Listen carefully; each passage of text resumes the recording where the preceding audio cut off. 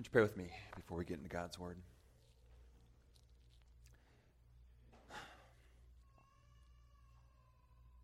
Father in heaven, we stand amazed that we can address you as Father. There was a time when that was not so, both historically and then personally for us spiritually before Christ. And so we stop and marvel that you are our Father who is in heaven. And Lord, I pray that you would move in our midst today, that we would have ears to hear your word. I pray that we would have some semblance of the amazing weight of being able to pray thy will be done, that you have invited us to pull down heaven to earth through our prayers. That's incredible, Lord. We thank you that you have looked to us with such dignity and grace. Father, I pray that you would keep me from error, that I would only speak true things about who you are and what you have said. Help me, Lord. In Christ's name. Amen. Well, I want you to imagine that you and your family live in a kingdom, but you're poor. And so you're on the outskirts of the kingdom. If you've been on a mission trip, think of it like that. That's where you guys live. But you can see the castle on the hill. That is one thing your little poverty space provides, a beautiful view of the castle. Now, you've never met the king. Nobody's ever met the king. But you know that he exists because you've heard his decrees, and you've actually seen some of his works displayed throughout there. And you know that he's good and righteous and just, but holy. Now I want you to imagine someone comes up to your house and says, I want you and your family to come with me. Now typically you would look on this with some caution, but there's the royal emblem on their carriage, and so you say, okay, and you get in and you go. And they start taking you and winding you around to places you've never been before, and before long you realize you're heading in the trajectory of the castle. This is kind of wild. You've never been in this part of town. And before you get to this great gate, it opens up, and you guys go right through. And before you realize it, you are standing at the door of the castle. Now your heart is racing, and all you can blurt out is, how can this be that we are here? And then this strange chaperone slowly opens the door and says, well, the king is your father, and his kingdom is expanding. And he wanted to show you and your family what he is up to. This is what it would have been like for the disciples to hear what Jesus is saying to them on how to pray. We've been going through a series on the Lord's Prayer. Our Father who art in heaven, hallowed be thy name. Thy kingdom come, thy will be done. This idea of being able to address God as our Father would have been foreign to the disciples. It would have been an amazing thing to be told when you pray. This is now how you pray if you don't believe me. Listen to John 5. Jesus answered the Pharisees, my Father is working until now, and I am working. This was why the Jews were seeking all the more to kill him. Catch this. Because not only was he breaking the Sabbath, but he was even calling God his own Father. It's an amazing thing to pray to our Father. So today we continue on in the Lord's Prayer, and we are at the part where it says, thy will be done on earth as it is in heaven, which is really a continuation of the theme, thy kingdom come. So it was thy kingdom come, which we were in 2 weeks ago. Now it's thy will be done on earth as it is in heaven. This was a more challenging message for me to write. Typically, we just go through books of the Bible and we just have a passage and we just try to tell the truth about what that passage says. But what do you do when all you have is, thy will be done, and go? What do you say? Well, as this short text twisted and turned through my mind this week, there were two initial questions that were just kind of screaming at me from the text that I couldn't shake, and I just mulled them around for a while. So this message is going to look a little bit different. This is the roadmap. We're going to start by wrestling with these first two initial questions that were just reaching at me from the text. And then the back half will be 3 reasons why we pray God's will to come. 3 effects that it has for us personally. So this is where we're going. You're going to wrestle with me through these 2 questions, and then we'll get going. The first one is this. Jesus tells us to pray to God, thy will be done. Here's my question. Why does Jesus tell us to ask God to do what he wants to do? Jesus says when you pray, one of the things you do is you say, God, do what you want to do. That's what he's saying, right? You tell the sovereign creator of the universe, won't you do what you want to do? Why does he do that? Well, there is a depth of mystery here which we will never know until we see him face to face. But I think there are at least 2 things that this reveals to us. The first one is God's incredible love, and the second one is our amazing value. See, God doesn't need us. He didn't create us because he was lonely. He doesn't invite us to participate in his kingdom because he is unable to make it come about. But God created us out of the overflow of his love. That's why God creates. It bursts out of him because he is a God of love, and it expresses itself in creativity. And to be made in God's image, which is what we are, is an incredible reality.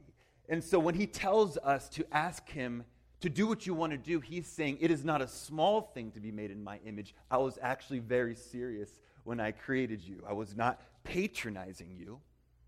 I was not saying, that's cute. You can pretend like you have a role to play. No, you really do have a role to play in heaven coming to earth. Yes, it's all God's power, but the King has decreed that some of what I'm going to accomplish, I'm going to wait for you to ask me to do it because you are going to participate. I'm going to dignify who you are as my image bearers and give you a role to play in this. We have an audience with the King, but more than that, he has given us his ear and he said, I want you to participate. In Esther, we see how astonishing this would have been to the ancient mindset of having an audience with the king. 4:11, all the king's servants and the people of the king's province know that if any man or woman goes to the king inside the inner court without being called, there is but one law, to be put to death, except the one whom the king holds out the golden scepter to so that he might live. Through Christ, God the King has held out the golden scepter to us. And it says, you may now come in. Before this brought terror, now we're invited by the King. Out of love, he created us. And in our dignity, he calls us to participate in what he is up to. The psalmist glories in this reality, writing, what is man that you are mindful of him, and the Son of Man that you care for him?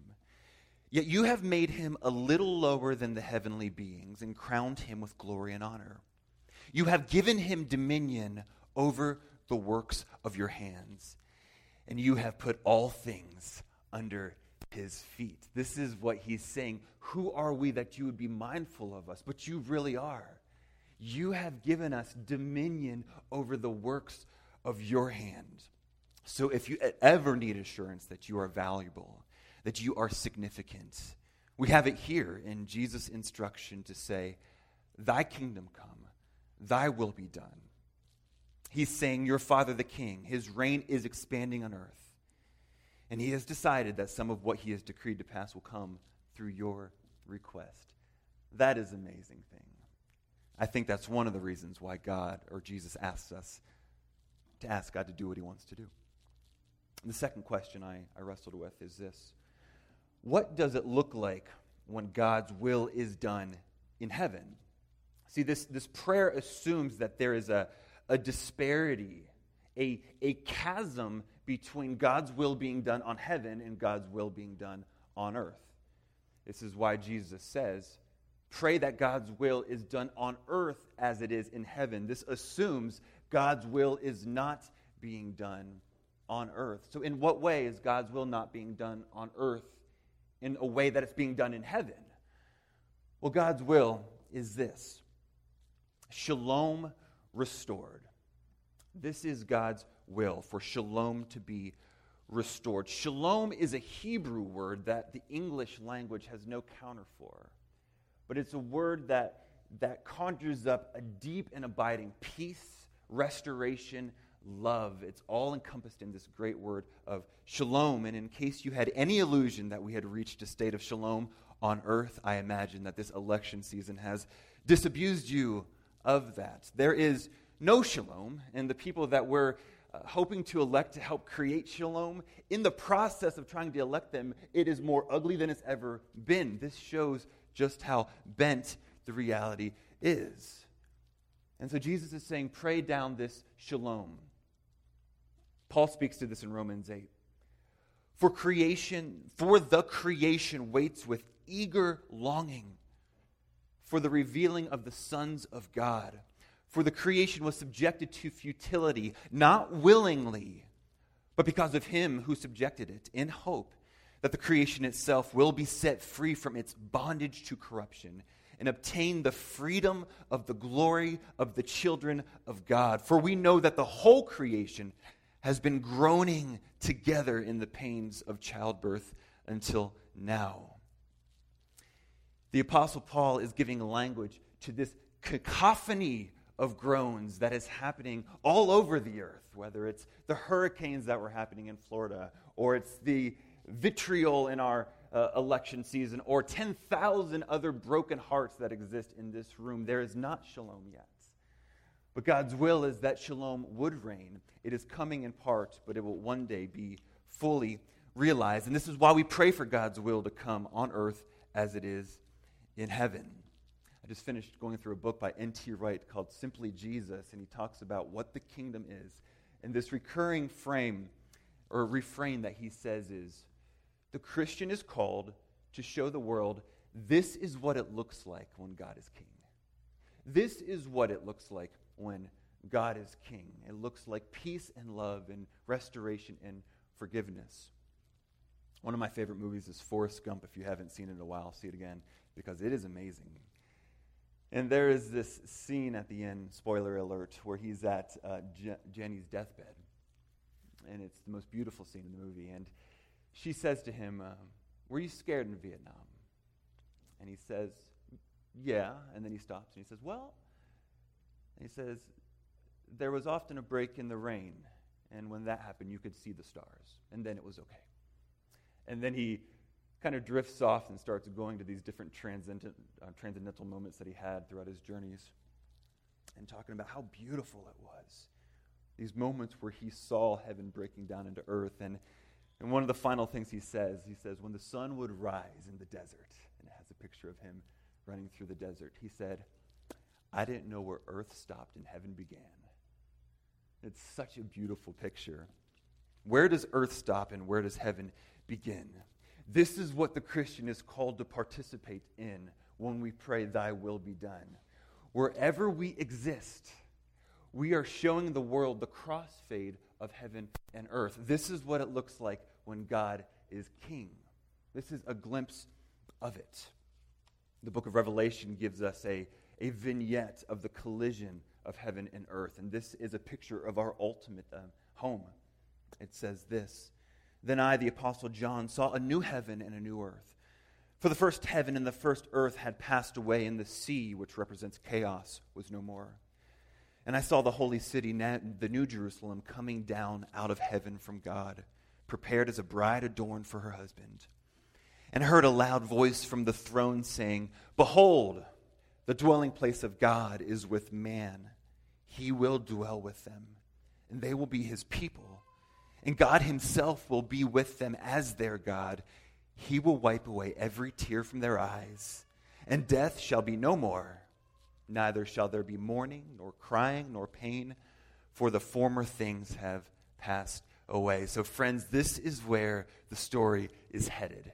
Shalom is being restored, and we are called to participate in that and to bring as many people into it as we can through the proclamation of the good news of forgiveness of sin through Jesus Christ. The reason our sins need to be forgiven is because sin will corrupt shalom. And so we need a covering. We need to be remade into new creation, and this is what Christ has called. All right. Having addressed these initial big questions, we're going to now zone in a little bit. So what are the effects of praying God's will for us personally, now that we got the 30,000-foot view? How does it impact us, especially in light of the reality that God doesn't need us? So what happens in us? How do we reorient our minds when we pray for God's will? The first one is this. Praying for God's will frees us from the crushing burden of constructing our purpose. Let me say that again. It frees us from the crushing burden of constructing our purpose. Well, my thoughts might be interesting, but it's important to hear what the Bible actually says about it. So for all of these, I'll put some Bible under it. Philippians 3, Paul says, "Whatever gain I had, I count it as loss for the sake of Christ. Indeed, I count everything as loss because of the surpassing worth of knowing Christ Jesus my Lord."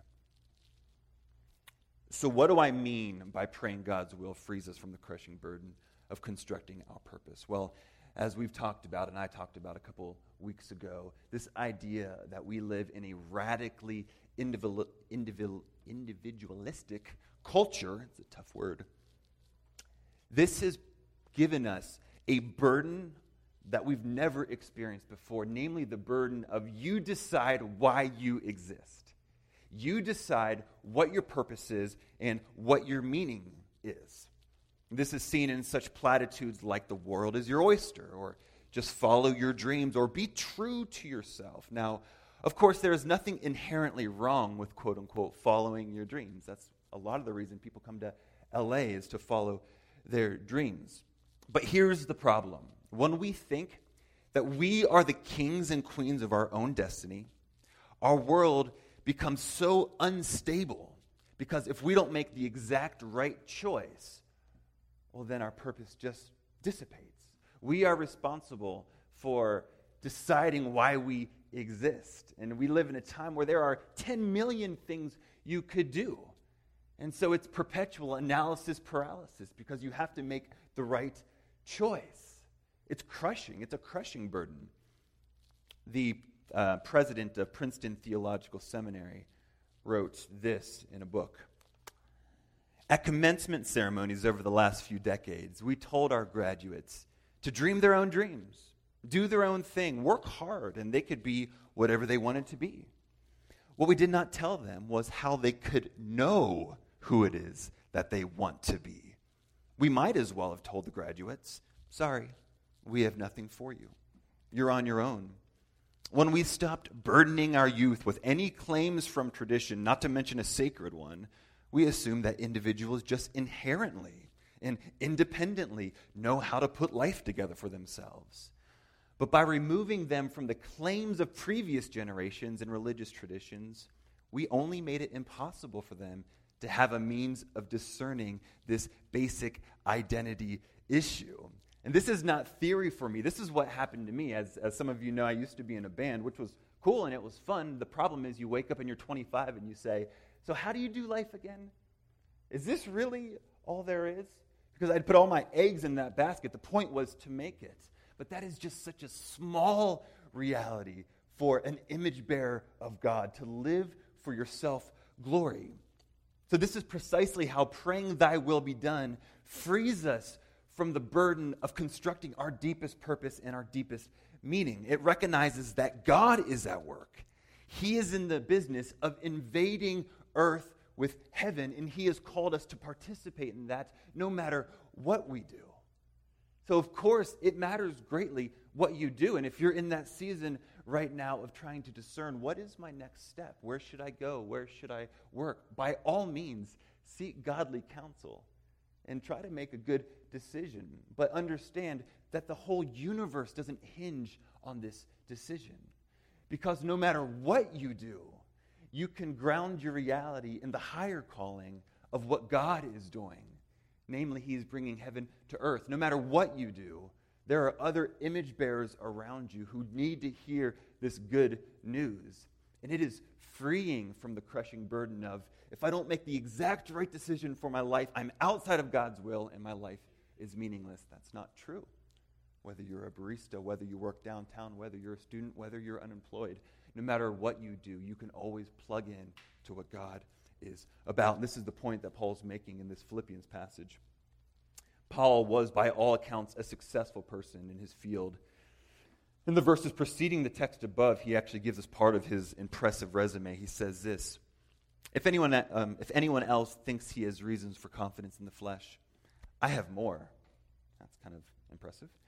Circumcised on the 8th day of the people of Israel, of the tribe of Benjamin, a Hebrew of Hebrews, as to the law, a Pharisee, zeal, persecutor of the church, as to righteousness under the law, blameless. And then here it is: But whatever gain I had, I counted as loss for the sake of Christ.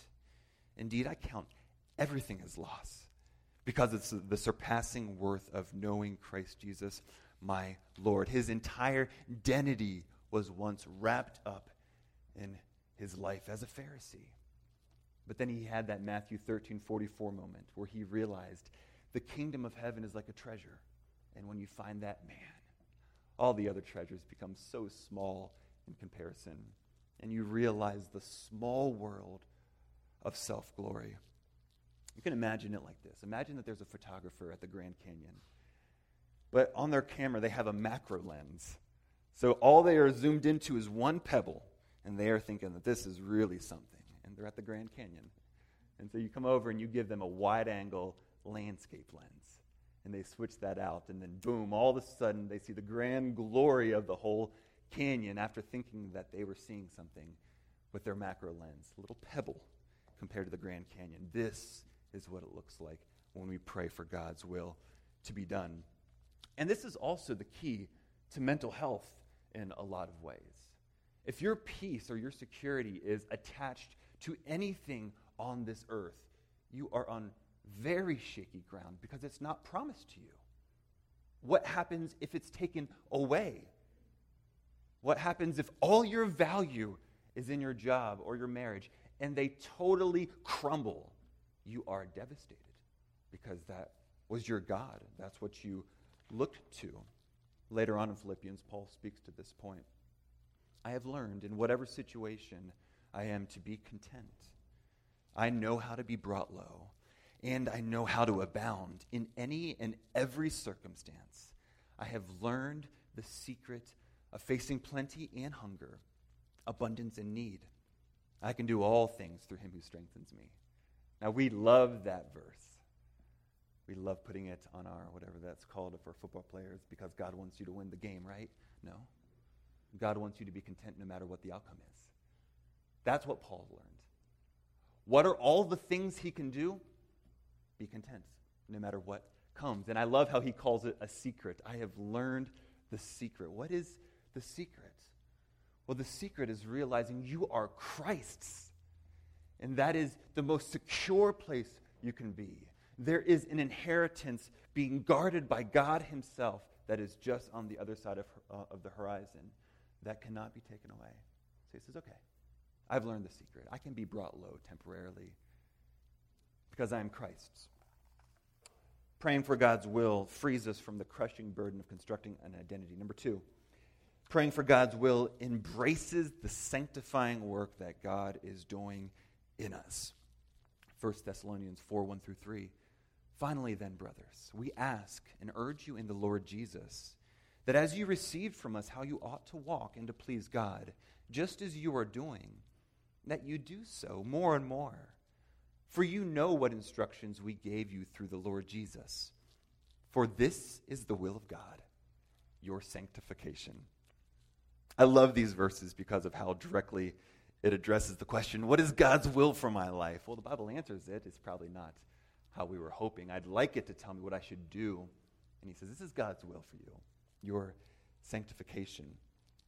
If you aren't familiar with the term sanctification, it just means to be made holy, to be set apart. Now, you might say, well, I thought when I came to Christ, in that moment, I was made holy, I was made pure, it was finished, and you are right in that moment.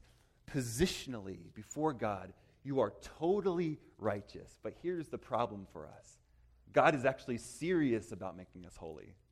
He is actually serious about bringing about what he accomplished positionally in reality. And that is a horrifying notion to somebody like me, because I have so much work to be done. But God was serious. Hebrews 10:14, which we referenced at the membership meeting last week.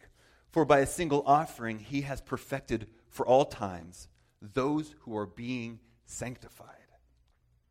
In Christ you are perfectly holy. But God means now to bring that about. But friends, I think some of us need to reframe the way we think about sanctification and holiness. This language may conjure up some really unfortunate connotations rather than explaining the glorious restorative work that God means to accomplish in you. So maybe this will be a helpful way to think about it. In our Lord's Prayer, we pray that God's will be done on earth as it is in heaven. That the deep and illuminating holiness would pervade earth as it is in heaven, every inch of it. This also means that he means to make us into the type of creatures that can feel at home there. Because if earth became heaven right now, I would not be ready. I would be very uncomfortable. And that's why God is sanctifying us. He means to make us feel at home when heaven comes to earth, to have deep lungs that can breathe in holy air. This is what he's doing. Sanctification is an amazing work because we have appetites for things that destroy us. This is the essence of sin. It's not getting the wrong answers on an arbitrary test.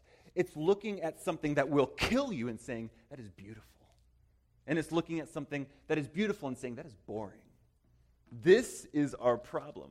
We don't have an appetite for what brings the deepest, richest joy. And so God is going to work that out in us. And it is a painful process for me, anyways.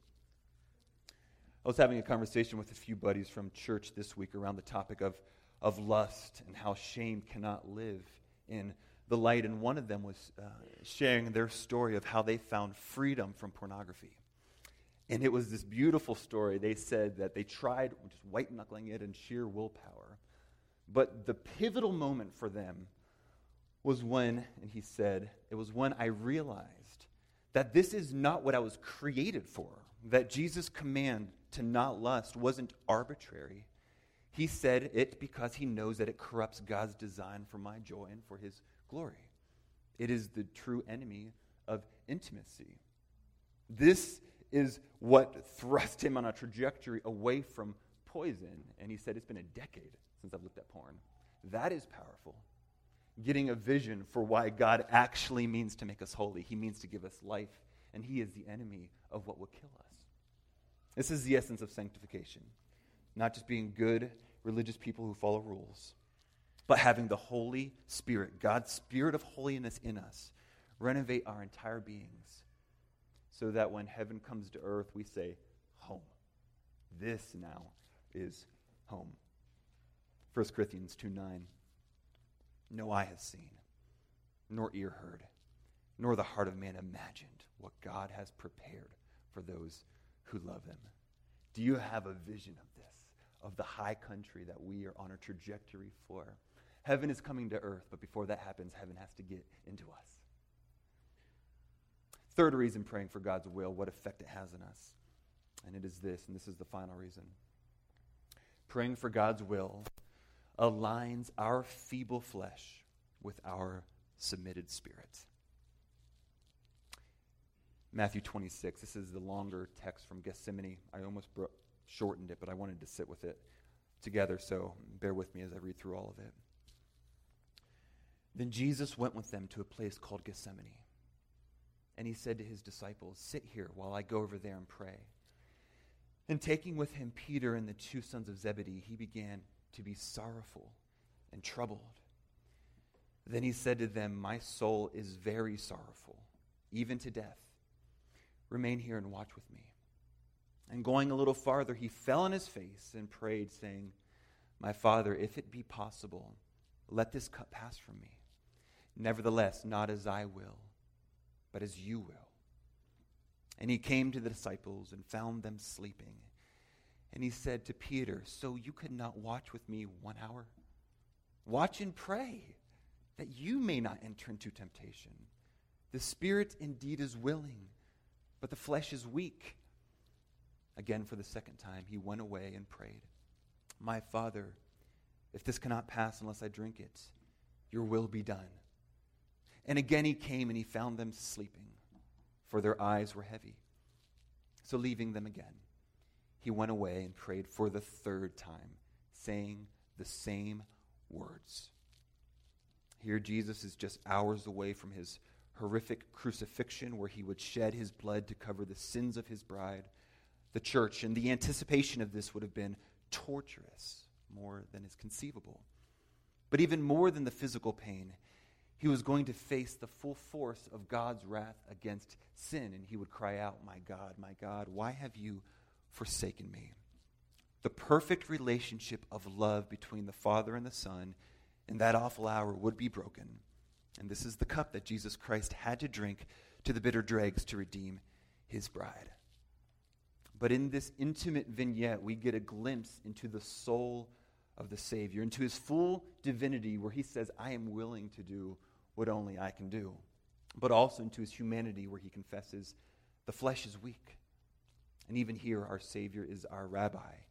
He teaches us how to bring our feeble flesh into alignment with our submitted spirit by confessing our weakness to the Father and then submitting our will to his. Now, Jesus knew why he had to drink the cup. He knew what he was accomplishing. But the truth is, some of the seasons where God breaks us to our knees, we have no idea what he's doing. And so the only way to get through the garden is to know who your Father is. It's to know the character of your Father. To know that pain is never wasted, ever. Hebrews 12 gives us a beautiful insight into what propelled the Lord to accomplish this. It says, "Let us run with endurance the race that is set before us, looking to Jesus, the founder and perfecter of our faith, who for the joy that was set before him endured the cross, despising the shame, and is seated at the right hand of the throne of God." And hidden in this scripture is the key to Jesus' ability to pray for God's will to be done. He did it because of the joy that was set before him. So yes, we know that there is joy on the other side of the horizon, but we must not too speedily go over Jesus' grief. Weeping must come before joy. It is okay to weep. This is why we don't preach positive thinking, and we aren't escapists. Our flesh really is weak, and there really are losses that we need to come to terms with, that we need to lament over. I think it's about 2/3 of the Psalms are lament psalms. And so maybe you're in that season right now where your spirit is submitted. You know God is good, but your flesh is not aligned like Jesus wasn't in that moment. He had to bring it into alignment. Help me, pray with me. He knew the character of the Father, that he is good, but he had to have that space of grief. A few weeks back, this quote hit me like a cinder block of grace. It's by John Piper. He said this: "Occasionally, weep deeply over the life you hoped would be. Grieve the losses. Then wash your face, trust God, and embrace the life you have." That is so helpful to me. Jesus gives us the freedom to weep deeply. There are things we need to grieve. What in your life? How does your life look different than you thought it would right now? I know there are 1,000 ways I thought my life would look different. At 33, I thought I'd have a family. That's one of those. And I don't. And that's okay. So you weep and you grieve and you say, "All right, Lord, you're doing something here, and I trust you even though I might not know what it is." What is that for you? Maybe your parents are getting dementia, and you say, "How could a good God allow this?" So you grieve that, and that's okay. God knows. And then you trust God and know that he is working something together for your good. So friends, we are free to admit our sorrows and our disappointments and our doubts. God can handle that. Yet we know that for all we don't understand, there is something that we do know. Our Father is more good, more loving, more kind than we could ever imagine. And he has demonstrated this by sending his Son, Jesus Christ, to redeem you back to himself. So for the 1,000 things you don't understand, when you look to Christ, it silences all those, because you can say, if God is this for me, surely he will not withhold anything else from me ultimately. And that's helpful. So yes, we pray with Christ, thy will be done. Or as George Herbert says in one of his beautiful poems, for my heart's desire unto thine is bent, but I aspire to a full consent. Won't you pray with me?